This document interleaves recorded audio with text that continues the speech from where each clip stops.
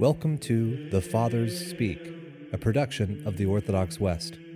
Each day, Father John Fenton reads a selection fitted to the Western liturgical calendar from one of the Fathers of the Church.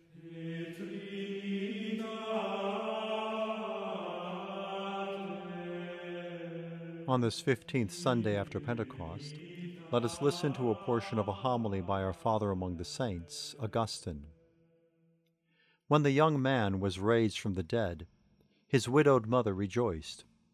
When in a spiritual sense men are restored to life daily, the Church, another mother, rejoices. The young man in the Gospel was dead in body.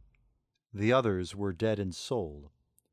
His was a visible death, visibly mourned. Theirs an invisible death, neither investigated nor even known.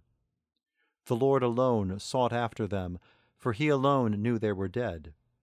And he alone knew they were dead who was able to recall them to life. If he had not come to raise the dead, the apostle would not have said, "Rise, thou that sleepest, arise from the dead, and Christ shall give thee light."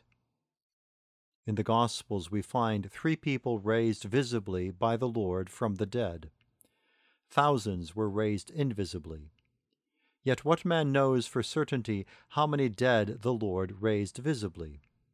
Not all things he did are written down. John tells us this. Many other things, he wrote, Jesus did. But if every one of these should be written, not even the world itself, I think, could hold the books that would have to be written. Doubtless many others were raised from the dead, but the 3 mentioned are recorded for a purpose.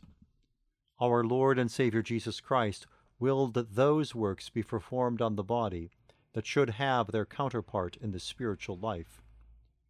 The Lord did not perform miracles for miracles' sake.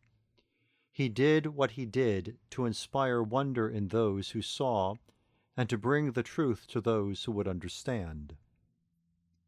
One who notes the letters in an excellently executed manuscript, but who cannot interpret them because he cannot read, praises the skill of the scribe and admires the beauty of his characters. What the characters mean, what thoughts the words convey, he does not know. His commendation is from the eyes alone. His mind has no comprehension of their meaning. A second man may praise both the craftsmanship and the context. Such a man observes not only what lies open to all, he reads the inner meaning also. This the unlettered man cannot do. So too among those who beheld Christ's miracles were some who did not understand what they meant, or what they were meant to convey to those who could understand. They marveled merely at what was done.